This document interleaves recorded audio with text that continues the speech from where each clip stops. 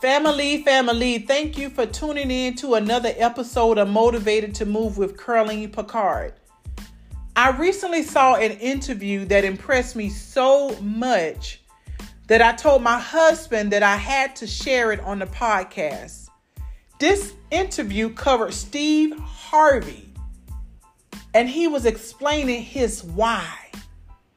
We all know Steve from Family Feud, his syndicated radio show, talk show host, comedian, a man of many jobs. So in the interview, Steve was explaining how he had an accountant who died. And when he died, someone came into his office and found 7 years of unfiled, unpaid taxes on the floor that belonged to Steve. This accountant had been taking the money from Steve's account, which Steve assumed he was paying the taxes with, and pocketing it. When Steve finally got the taxes filed, he owed IRS $22 million, which if he didn't pay, he was possibly going to prison. I motivate you today to understand that not all the time will your why stem from something positive. See, Steve Harvey's why was to avoid prison, to avoid facing a consequence that he possibly had to face because of someone else's negligence. His why caused him to regroup and begin to accept any job, any gig, any venue that would allow him to pay that debt. He not only had to pay those back taxes, but the current year taxes as well. He could not fall behind. So in the interview, he indicated that he was paying $650,000 per month for years to Internal Revenue Service. So today, as we ask ourselves, what is our why? What is your why?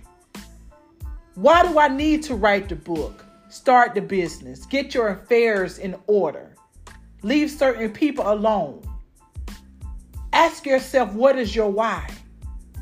And when you find it, allow it to ignite a drive in you.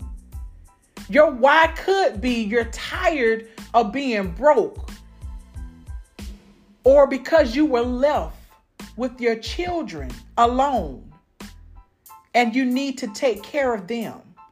Or it could simply be because you want to leave a legacy. Whether it's coming from a positive or negative situation, just allow it to remind you of why you need to get the task done. Now, do you think that Steve Harvey cared about the jokes and everyone talking about how many jobs he had or that he was all over the place? No, he was focused on his why. James, the 2nd chapter, the 14th verse reads, "Faith without works is dead." And he understood that he had to move. Not only did he understand his why, but he understood that if he did not move and begin to work towards his why, he could possibly end up in prison, which would in turn affect his family's livelihood. So once you find your why, I want you to understand that your why may be different from everyone else's why. And that's okay, because you want it to be genuine.